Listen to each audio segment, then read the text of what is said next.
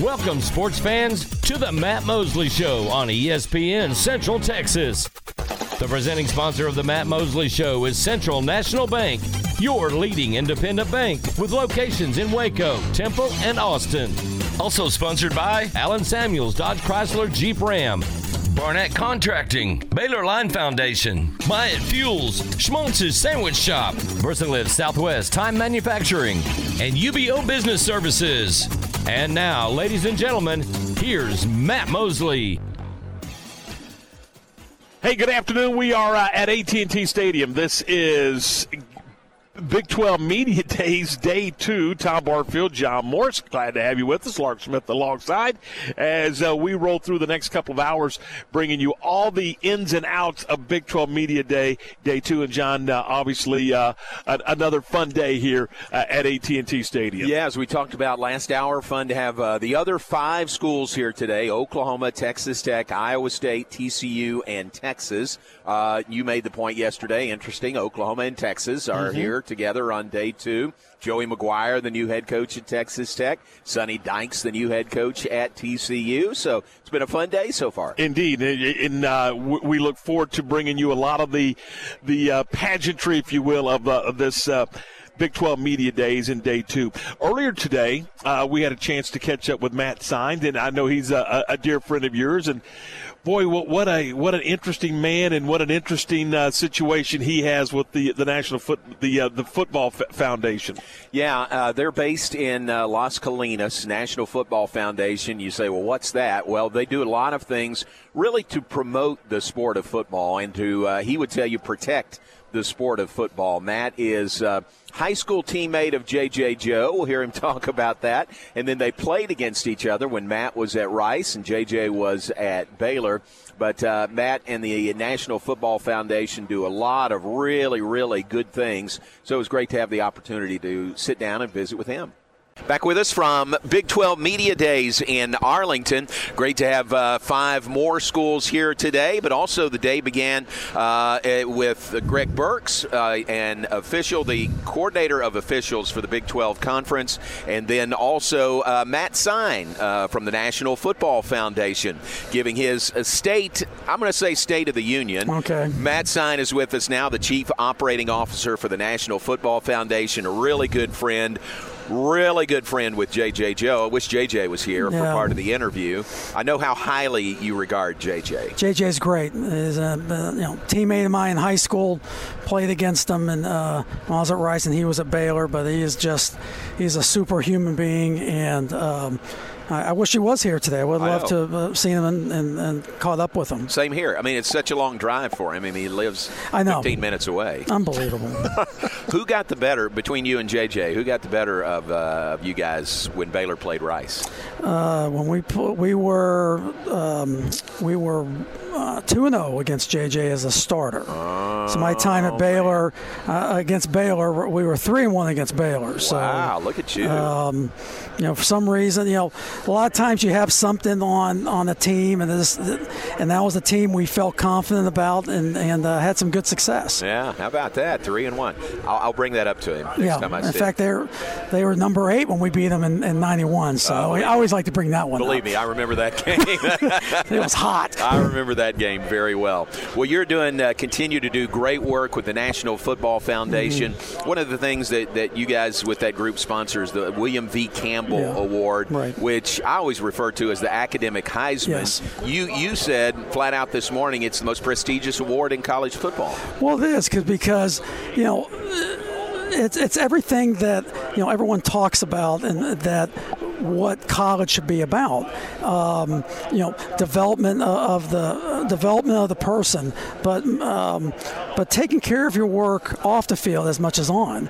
And while all these options available to young people today is fine, and I'm not against that, but at the end of the day, you need an education. And for those who have taken that route and have chosen not only to take care of their business in the classroom, but to excel at it, they should be championed and they should be celebrated at a different level. Because when you're at an FBS school, and certainly if you're a Big 12 player, how you balance your time commitments is not easy. It's much Baylor time commitment's going to be much different than what it is at Mary Hardin Baylor. And that's nothing against Mary Hardin Baylor, but it's just going to be different because there's more press, there's more pressure, there's more expectations, and there's more on the line. So it makes sense to say that it is the most important award, and it's something that everyone should really embrace because, again, people need to take advantage of the opportunities that a college education provides you. And as I said earlier, only 0.04% are going to make it in the NFL. Wow. So that means 99% have to find something else to do. And my guess is that 99% probably aren't going to have a lot of NIL deals moving forward. Nothing against that, but it's a fact. Right. Very good. That's what we preach. Mack Rhodes preaches at Baylor, preparing champions for life. Yes. And that is whatever their sport is, you got to be prepared for whatever it is beyond that. Right. Big 12 has been well represented with the Campbell Award. Yeah. Charlie Kohler, the tight end from Iowa State, won it last year. Yeah, he had a very soft 3.9 in mechanical engineering. Good. But he's a great kid, and Big 12 always does a great job of nominating and making sure that, because you can only nominate one player off your team. And so Big 12 has a nice tradition of doing that. I saw Sam Acho around here from ESPN. He was a Campbell Trophy winner. But we started picking a Campbell Trophy winner in 1990. The Scholar Athlete Awards go back to 1959. And over that time, there's been 41 players all time that have been National Scholar Athletes and inducted into the College Football Hall of Fame. Wow. One of those 41 is Don Troll. Yes, exactly. The great Don Troll. Yes. So he's in high cotton there for sure. Absolutely, and very deserving. How about you mentioned one other slide you put up was about the futureforfootball.com. Yeah. Tell us about that website and what's available there. So futureforfootball.com is for us to promote the good in the game. We saw a need out there for better storytelling, better information from the experts, and we took it upon ourselves to do that. And so that was started back in 2014, and it's really advanced to now. And if you go to that website, it has great stories. We have probably a dozen experts who can answer questions, from parents who are about the game, questioning the game, how to get involved with the sport. Because one of the things we always talk about is when you're talking about football, there's a place for everyone in the game. You don't have to wear a helmet. You don't have to wear a headset and be a coach to be involved in the sport. You can be a manager, you can be a trainer, you can be a doctor, you can be an official, you can be involved in the media. There's some place for everyone, no matter where you're from, what your age is. And I was the video that you showed that kind of wrapped up your presentation this morning. Very well done video. Yeah, thank you. I thought it was very well done. Thank you. But it really just showed the breadth and depth of football and males and females. You had a lot of females in that video. Absolutely. I mean, that's a part of the growth of the sport I think the interest has always been there, but now there's more avenues for females to get involved in the sport. Again, whether that's playing or whether that's being, a coach. Right now you're seeing a lot of director of football operations. Again, the sport is for everybody, and there's opportunities there. So you have to find them, and a lot of those opportunities you can find at our website. That's cool. Futureforfootball.com is that website. You also gave us some football by the numbers. Yes. I took a picture of your slide up here. Pretty astounding numbers. 81,000 plus players right now at 774 colleges and universities. Mm-hmm. That's all levels. That's a huge number. That is a huge number. And again, you can see, how many the programs that have started football during that time. I think all you got to do is look at Southwestern University there in Central Texas. And, a lot of times it's a great way to get the university to come together, and nothing is better than in the fall going back to your alma mater, getting involved, and in a lot of areas it raises male enrollment, which male enrollment has been going down for a number of years. This is a way to get more males going back to college. But again, when you add football, you're adding. So you got the football team, you got support. I'm talking students here. Also now you're going to add a band. I mean, there's a lot you have a lot of student bodies coming in. So Southwestern's an example, Texas Wesleyan here in Fort Worth, but again, you look at the 81,000 number, and what you have to think about, there's over 1 million playing in high school. So again, we have to all remember that the 81,000 have been presented with a wonderful opportunity in some form or fashion to not only continue playing the game, but taking advantage of the opportunity that being on a college campus gives you.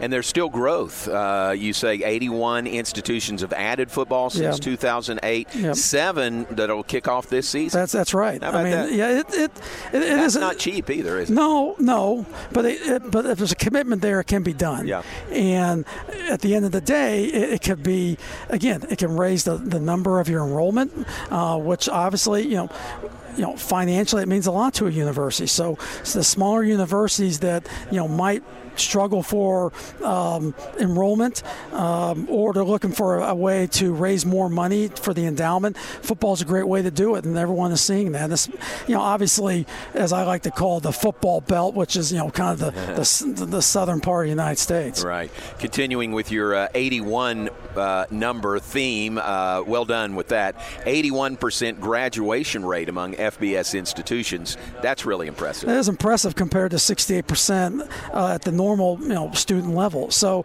I think again, like I said earlier, nothing's perfect. No one, but everyone's working hard, and it's worth the effort because we are graduating young people, and we are giving them opportunities, and a lot of the opportunities aren't going to be out front for everybody to see, but they're earned opportunities nonetheless. But everyone's doing their part to make the business of collegiate sports better. Yeah. It's because it's evolving, probably a lot faster than anybody probably thought. But at the same time, college football is always a moving target. It always has been. Yeah. Your yearly event, the National Football Foundation get-together, I'm going to say, was in Las Vegas last year. Yeah. Las Vegas again here in December. Yeah. Boy, that's some kind of 3 days, isn't it, with what y'all do there? It really is, and it really is a who's who, because the other thing, you're getting a lot of the decision makers there. So obviously, you have all the schools that have a Hall of Fame inductee, but you also, all the schools go. And so what ends up happening is you have over 150 athletics directors. You have, between FBS and FCS, you have about 18 conference commissioners. You have the heads of all the networks. You have the bowl people there. You have over 75 returning members of the College Football Hall of Fame. And we have NFL owners that go. So if you have anything to do with college football, you're there for those 3 days. And a lot of meetings take place. Obviously, there's a lot of receptions, but there's a lot of meetings that do take place, whether it be by conference or NCAA. So it's a great place to be. And I can't tell you how many times that we have to quietly set aside a room because someone's interviewing coaching candidates and they need to stay offline, and we do a good job of that. Very cool. And this is your 75th year, yes. 75th silver anniversary season. That's big. It goes back to 1947. Yeah, it does. And the roots of our organization haven't changed. We believe in the sport and what it does for a young person. And so a lot of those same qualities, preserving, promoting, preparing, protecting, have held true all those 75 years. And we're asked by the colleges and universities and now the high schools, so making a ball of amateur football, we're asked to promote and protect the game. If you're a commissioner, there's a lot on your plate. If you're an AD, there's a lot on your plate. But at the end of the day, we need football. We need football to work, and that's kind of our job, to be out there and promote. And we're going to promote the good. It's not our job to talk about the negative. We'll come back with, you have a negative, well, how about thinking about these 3 positives? So that's the way we go about it. Love that. Yeah. Final thought, the National Football Foundation College Hall of Fame, 3 Big 12 electees this year. Yeah. Michael Crabtree, obviously his signature play was the win over number 1 Texas.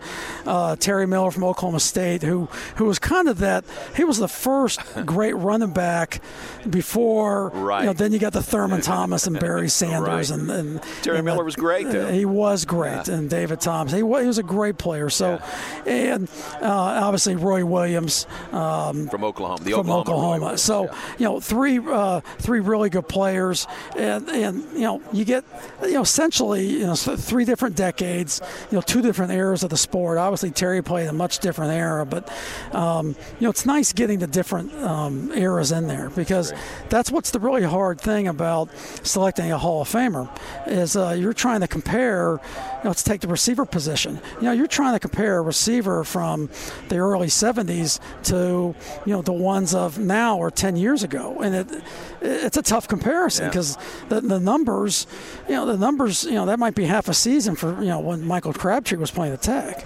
But it's a balancing act. We're really proud of the classes because we try to balance it out by region, by school, by conference, by era, by position. I mean, there's a thought process that goes into it.